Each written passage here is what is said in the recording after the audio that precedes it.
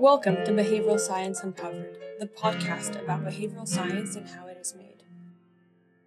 Hello, my name is Laura Fritsch, and I'm a doctoral student at the University of Oxford. I'm here today with Dr. Horacio Larregui, Associate Professor of Government at Harvard University. Thank you very much for agreeing to chat with me today. We'll be talking about your paper, Who Debates, Who Wins? At-scale experimental evidence on debate participation in a Liberian election with Jeremy Bowles. For those who haven't read the paper yet, could you briefly tell us what the paper is about? Sure. We examine how candidate selection into the supply of policy information determines its electoral effects. A nationwide debate initiative designed to solicit and rebroadcast policy promises from Liberian legislative candidates with randomized encouragement of debate participation across districts. The intervention substantially increased the debate participation of the leading candidates, who expected to be mostly affected by it, but led to a very uneven and somewhat unexpected electoral returns for these candidates, with incumbents actually benefiting at the expense of the challengers. And what we show is that these results are driven by difference in compliance. Essentially, what you have is that compliant incumbents, but not challengers, positively selected into debate participation based on the congruence between the policy preferences and those of the constituents, but challengers did not. And overall, that actually ends up helping them. Yeah, the paper's super interesting. And how did you come to work on this topic in particular, and why Liberia specifically? So Jeremy and I have a paper together with Shelly Liu, who's another graduate student in our department, internal buying in Liberia. Jeremy was doing fieldwork in Liberia for his dissertation. He went to talk to USAID, the local office, to ask them about a survey that I actually conducted, which we wanted to access. And during this meeting, they mentioned that they were doing this debate initiative together with Internews. And then Jeremy told me about it, and I was like, we should totally try to evaluate this. So he went back to USAID and asked them about this, and they were like, we're fine with that, and actually have some money around. But we had to convince Internews, and Jeremy was fantastic at doing that. So, and overall, why I was interested in the project, I have a lot of work on information accountability.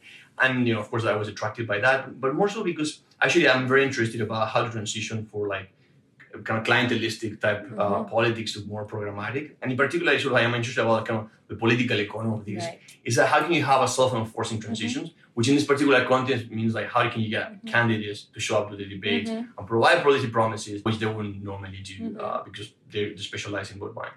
That's wildly serendipitous. And you have a series of projects with Jeremy. How did you come to work with him, and how do you generally choose your co-authors? Because that's something we always end up wondering. Yeah. So Jeremy's a graduate student in our department, and he's interested in political economy, which is what I do. And he actually worked in Africa between his undergraduate studies, actually here at Oxford, and his PhD. So working together, it was a natural fit, both in terms of regional interest, which in political science is a big deal, and topics of interest. But more generally, my co-authors are graduate students, the vast majority of them. I see collaborating with them as a great way to train them and for them to get a paper, and also I also get a paper out of that. And also somehow I think that that close experience can lead to long-lasting friendships, and and it's not I just write one paper with them. No, we continue to work together, and that's something that I think was one of the greatest things of this profession. Of course, if you get to pick the right people, but it's I guess as faculty, that you get to, before you start working with them, you kind of have a sense of whether something's going to work or not. And of course, you select yourself into potentially successful relationships. Yeah, of course. My supervisor also says that if he can't see himself doing at least 3 projects with a person, it's not worth the startup costs. Probably not. Yeah. More generally, of course, you do advise them, but it requires huge personal commitment. Correct. Yeah. How did the partnership with USAID and Internews come about? And do you have any piece of advice for finding local partners to run field experiments? Okay, it's a big question. So as I mentioned, everything started with an informal conversation. And I think we were extremely very lucky. First, the USAID office actually wanted to do, they were happy to have the intervention evaluated, and they had some money floating around, which is pretty rare. And second, I think more Jan MacArthur, who is the president, the local director of Internews in Liberia. She was thrilled when she found out that about this possibility. She had no clue about RCTs, and when we explained to her, that what could be done, she was like, really, and she really wanted to know whether like what they thought would work actually did, and sort of and which aspects of the intervention would be more successful. So I think that it was a pretty unique situation, both in terms of like the USA predisposition, especially from the local office, which is not always the case, and sort of and Jan's sort of availability, and she was like so willing to change. So essentially, she really wanted to accommodate whatever would need to be changed for us to be able to evaluate it. And actually, the interviews in the end they themselves actually put resources because they really wanted this to work. So, and such flexibility is like pretty rare. However, the good thing is actually because this project was so successful and actually created a lot of noise, now sort of interviews is much more willing to engage in these type of things. Because actually it was the first ever RCT. And right now they even like sort of planning on like, having, like many more RCTs and sort of make it part of their kind of like the kind of goals in the future. So I'm working with them, and sort of we're developing projects in Bolivia, DRC, and Zimbabwe at the moment. Actually, I just came from the London office before coming here. So it's it's great to try to see how there's a bit of like a cultural change. And it's gonna take time, but a lot of like people high up and also high up are very willing to to make that happen. But in terms of general advice on how to find local partners, first you need to be in the field. Essentially, like many times people ask me about it, and so like you can't just send emails, just hope that people like gather their interest. It just doesn't work that way. And second and related, you actually have to propose an evaluation is beneficial for the project or the organization as a whole. So you have to be mindful that most NGOs on the ground have no knowledge of what an RCT actually is, and actually takes them some time to understand what that is. And and when you bring up kind of like all the elements of an evaluation, for them it just feels like adding more work to already hectic implementation. So the usual selling points is that first you have to sort of like explain that like by doing the evaluation, you're gonna make sure that the implementation is gonna be much more rigorous, and that might help for it to be successful. And second, which is kind of like a cheap thing, but essentially like they have to understand that if they can provide kind of causal evidence that it actually works or what aspects of that works, that's going to open up room for funding from sort of donors who are now much more interested in sort of in evidence-based projects. And then sort of also like you have to be very clear that, and actually truthfully tell them that you and your team are going to do everything that they can to kind of mitigate the burden, so additional work that the evaluation might actually bring, and actually even go further and say, look, we're going to even make easier your life when it comes to implementing the project, because you can take care of like sort of like assignment and so forth, which you're gonna have to do anyway because you have to randomize that. So that's kind of, I think, broadly like the main points. But going back to my first issue, like you can only do that if you're on the ground. Essentially, this requires a lot of like social interactions and a lot of explaining. So otherwise, I think it's a very important point. Like from sitting in your office here at Oxford, it's not gonna happen. Because you have to get people to the point where they actually want to listen. Exactly. Yeah. And also you have to get them to know. You have to figure out kind of like it's kind of what they're interested in, and somehow like it's very important. So like and just like get them to see that this is mutually beneficial. And of course, then you wonder like how on earth am I going to end up in the field? If I don't have a project. So it's like kind of the chicken and the egg type game. And there actually I think it goes back to our previous point where like it's very important, I think, that you start kind of working with some faculty on some of the project, and somehow you kind of end up in the field, and then you start sort of like figuring out around, like talking to people and see what they're doing, and see kind of what's a good fit. And what were some advantages and challenges of conducting a national experiment on this topic of political accountability? What specific precautions did you have to take? Yeah, I have no more prepared. So essentially, like, there are sort of like a few differences relative to the standard like project implementation. Imagine that you do some sort of like some agricultural stuff. I mean, the plants and the farmers are not going to push against you. However, politicians, they don't really want you to mess up with what they're doing. And also, there's the broader issue of whether like should you be messing up with that, especially sort of as a foreigner. Normally, like we tend to be to work in countries where we're not citizens. So I think that essentially you should expect that as default, the politicians are going to push back against sort of whatever you do, unless of course they see that there's something for them to begin with. But it's not obvious that they might, even if you're something you think that you're going to enhance accountability and they might be benefited, just because it's not part of the game and they're not used to that, they might actually push against it. And I have the case of, we were doing this experiment in Mexico, and actually like we were providing these leaflets with information about the extent to which these guys were corrupt. And of course, a lot of these leaflets show that many of them had not engaged in corruption. Still, some of those mayors got put in jail, our enumerators, even though we're actually showing that some information that was going to be beneficial for them electorally. But essentially, they just don't want you to mingle with that. So essentially, I think that's an important constraint, and I have suffered from any pushback, in projects in Latin America and Africa. So essentially, like, whenever you design something, you have to anticipate that will actually happen, and take all precautions so you can able to mitigate that situation when it happens. So going back to the first point is that you have to do with the fact that you're operating in sort of before any elections. Is that you have to kind of work with a local partner. You have to work with a local NGO that is the one essentially that is kind of like willing to implement it. And ideally, like sometimes they are implemented already, and you just assist them with implementation. Often it's the case that they might not have the money, but if that budget constraint was relaxed, they'll be willing to do it. That's the second best, but often the most realistic one. Essentially, and it's crucial that these guys have a lot of political capital. And when the time comes, they can actually use it. And also essential for the design is that you have to be completely unbiased. You have to take every single precaution so that you can sort of walk people through your design and say, look, ex ante, there's absolutely no bias. So you have to block randomize, taking into account sort of like party identity and so forth. Essentially, you have to be extremely careful. So essentially, when this actually happens, you can walk them through what you've been doing, and pretty much sort of like let the NGO point out that this is part of their civic duty, and they're just basically exercising their civic rights. So I think that all is pretty important. I mean, that said, normally, like the higher payoff projects are the ones where you should anticipate the highest pushback.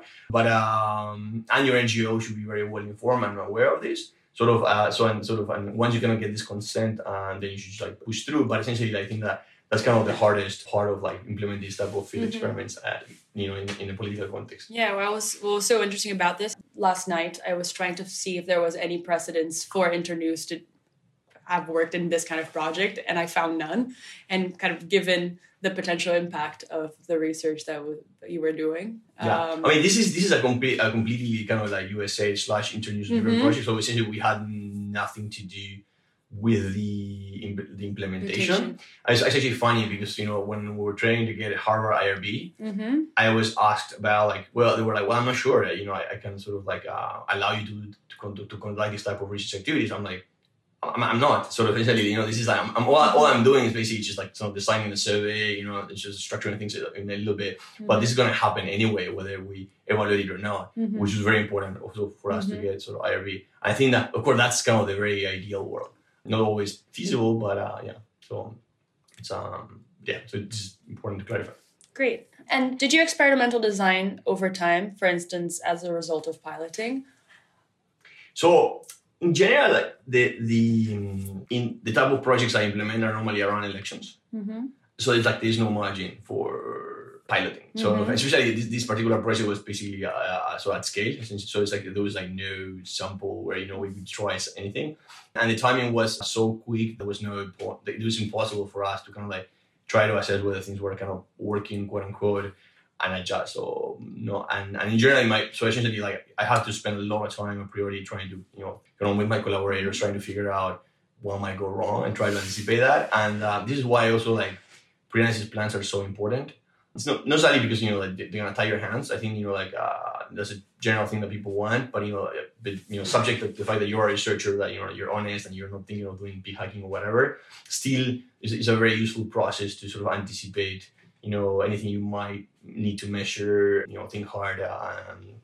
But normally what you do is that you talk a lot with the partners. You try to conduct kind of focus groups. You try to talk to people because there's no margin for error. So essentially, you try to sort of anticipate all these things, and then at the end of the day, you just go with whatever you chose, and you hope to be right. Yeah. And then, with the benefit of hindsight, what would you have done differently?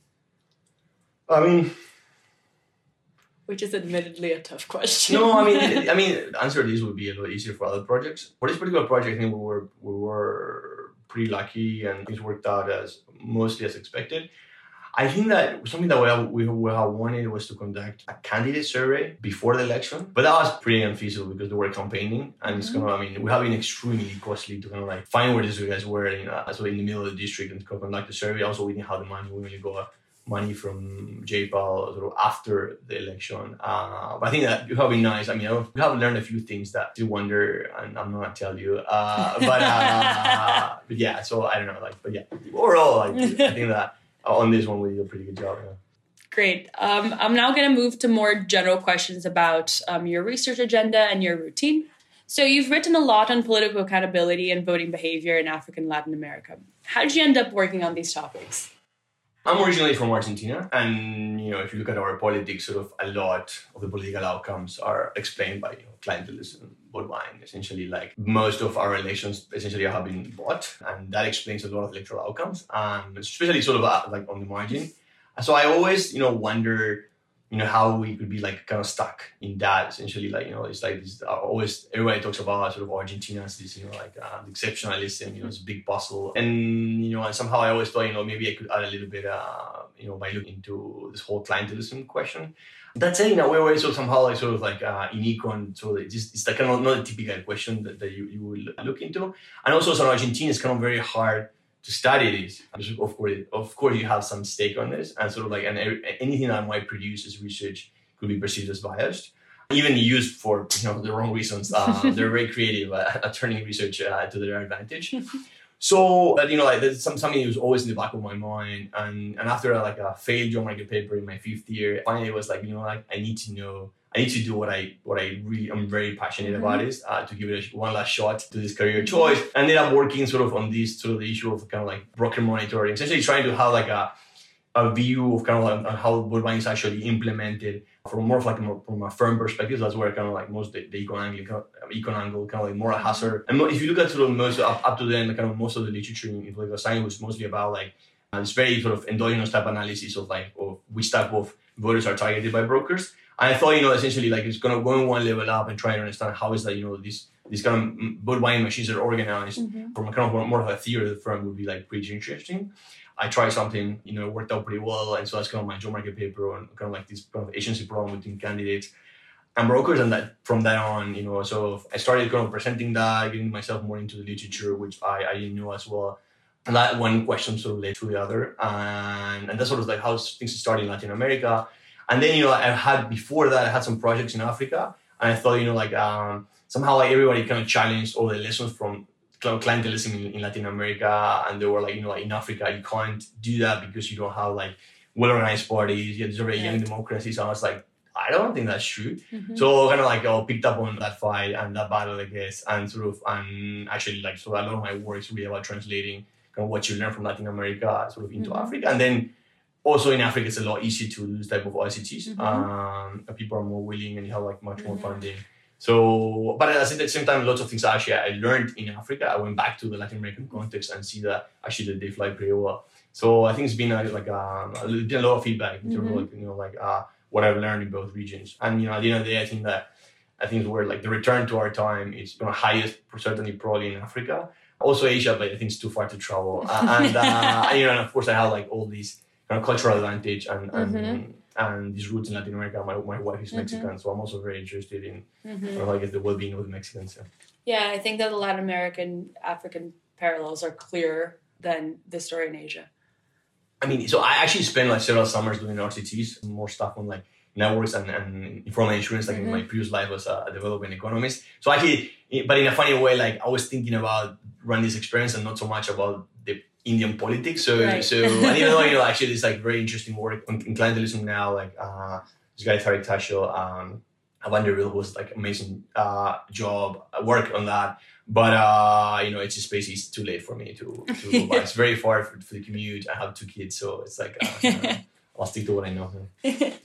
And you've been truly prolific during your career. How do you manage to be so efficient? And how does your daily routine look like?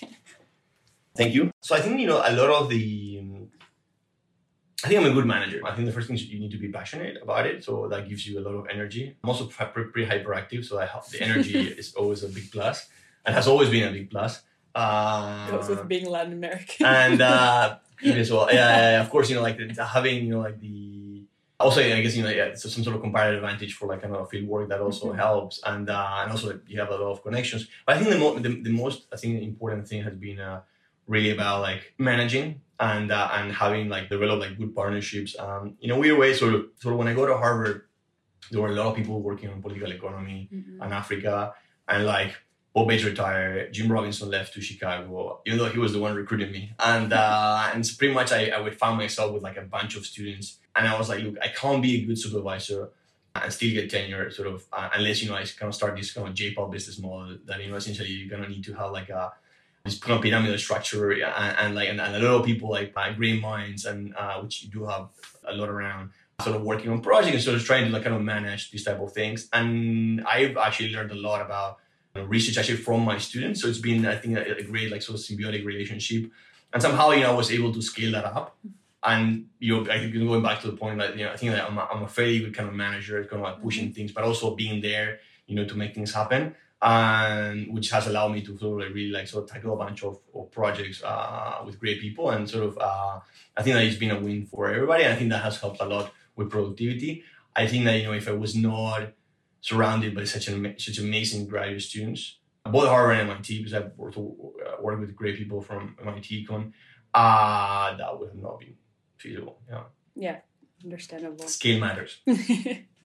And then finally, what single piece of advice would you give an early career researcher trying to write a publishable paper for a top journal?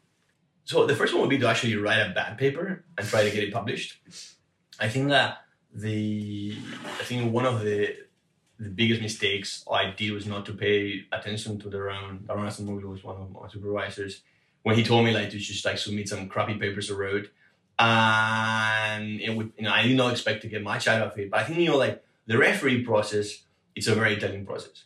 Essentially, like the job market, it is one as well, but it's probably too late. And hopefully you want to have a better job, like a better paper by the time you go to the market. And I think essentially like trying like sort of just trying to get out whatever you write as a certain paper, like just do your best and just get it out and see kind of how the process plays out. I think that essentially like at the end of the day, like you're going to have to learn about how that works and somehow backward induct so that, whenever you start writing a paper, you can anticipate all the hurdles you have to go through.